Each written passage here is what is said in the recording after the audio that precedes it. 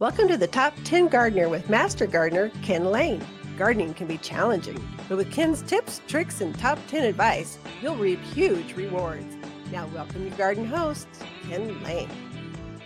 And welcome to this week's edition of The Mountain Gardener. Your host, Ken Lane, here every week talking about the landscapes of northern Arizona.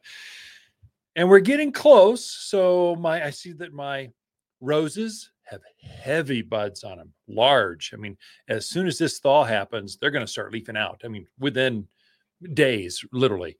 So it's a good time to plant roses, especially pre-rooted type of roses. This is when you get your most exotic or new varieties of roses. So they've landed at the garden center this week and available for planting, even in the cold. As soon as this snow thaws, the ground is going to be so easy to work because the ground didn't freeze.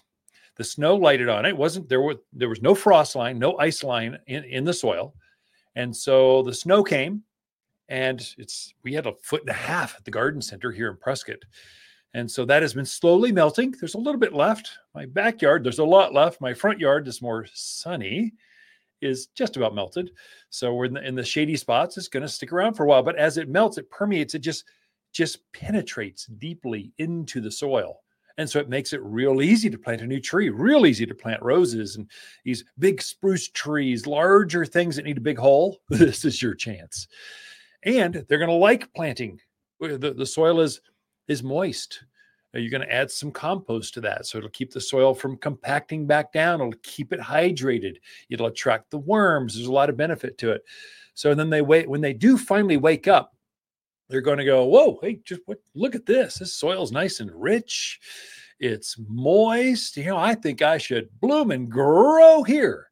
And so lilacs, your big hedgerows of Arizona cypress, junipers, your roses, peonies are in. You can put all those things in right now. Oh, but Ken, it's winter. It's cold out.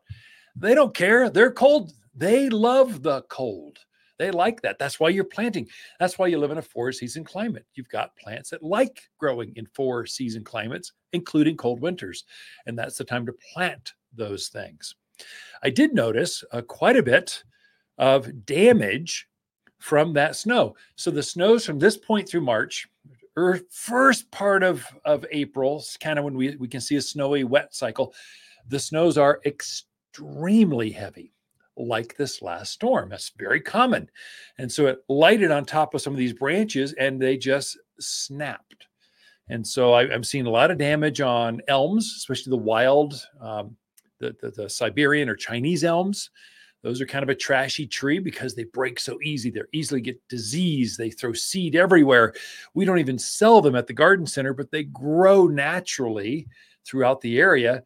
The ones I had in my yard, I cut them down first thing, and then I keep them from coming back because they're such a weedy tree. They're also called a widowmaker. And so they tend to break branches in wind and heavy snow. The same thing can be said about willows, globe willows or weeping willows. They're very soft wood, and so that snow lights up on there, and the branch gives way. Cottonwoods, especially your big ones, the Siouxland cottonwoods, those ginormous ones. I've personally nearly had one tried to kill me. Huge branch in a windstorm came down and just smacked like 10 feet right behind me, right where I'd walked. It's kind of, I don't do that anymore. I don't walk underneath trees that big. Soft wood trees. That's where you're better off planting maples. They're not prone to that. They're harder, stiffer. The branch structure is such that they don't break. Ash, locust, Bradford pears. These are all stronger, bigger trees with stronger branches that are less prone to break. If you did have some damage, not to worry. If you see that branch, you got to cut that out. You're gonna have to prune your way out of that damage. So if it's sitting there limp, laying down, not quite broken in two, but it's obviously splintered, you got to get up and go to the next Y or next branch structure and just cut it off. If it's really a big hole that it's left in that canopy, in that tree, well, then you fertilize right now, fertilize. So you'll have to grow your way out of that damage. It is time you should feel the pressure to get done with your pruning. You are down to the wire at this point. So if you're cleaning up, opening up your fruit trees, trying to get the shape of your shade trees better, getting your vines back, cutting back your perennials, your ornamental grasses, you should feel the pressure. So the second you can get out there, start heavy, just start pruning. The concern I've had several customers have is they're worried about making a mistake. You cannot make a mistake while pruning. You're more prone to under prune. You make the mistake by not pruning enough than to prune too much. Because fertilize, if you simply throw a handful of all-purpose plant food, that 7-4-4 mix underneath, it's going to shoot up. It's going to take that same root structure and use all those nutrients and just grow like crazy. So you can literally grow your way out of it because it doesn't have to support as much top growth anymore. So you can put all that energy from the roots up through the trunk and grow even more. That's the reason that you prune back so heavily. Grapes, berries, these kind of things that put on new fruit on a big new cane.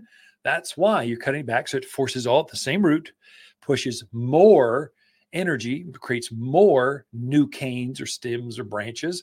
And so you get more fruit. So that's kind of critical, actually. You need to do that. Your fruit trees need to be opened up. If not, you'll get disease and spots and things that happen. So they need to see the sun and the air in between a peach tree, an apricot, a nectarine. They want to see the plums, or you'll get this. The most famous is called shot hole. It looks like you took a shot, kind of went poof right through it, and you see little holes through it.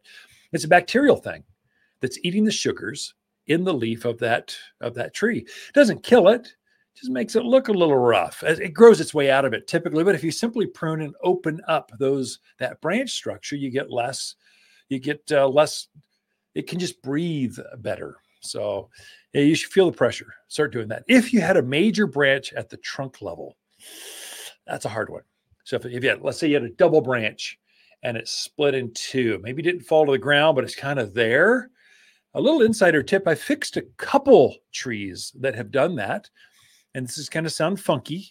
Just bear with me for a second. So you head down the hardware store and you get a piece of all thread. So they make this big long, it's like a nut, a bolt with thread all the way through it. And you can put a nut with a washer on both sides. So I'll literally just take a drill. Usually it's about a 1/2 inch. Drill it all the way through the trunk. Put your all thread through the tree and then take some big nuts with some washers on. I just simply crank it down until it brings that thing back together. I've actually had some trees go decades. In fact, the all thread finally disappeared because the tree kept growing around the all thread. You got to remember, you don't want to take a chainsaw through that area. It'll be bouncing around. You see sparks, but it's an easy way, a good way, a viable way. It doesn't hurt the tree way to drill a hole through it. Trees don't feel that. In fact, the only living tissue on a tree is that outer cambium layer just underneath the bark. It puts on a new ring of wood every year.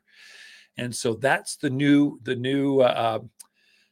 living piece of that. So to put a little pinhole through that, it's not even a big deal. The plant doesn't even feel it. The rest of the inside of that tree is pretty much dead material.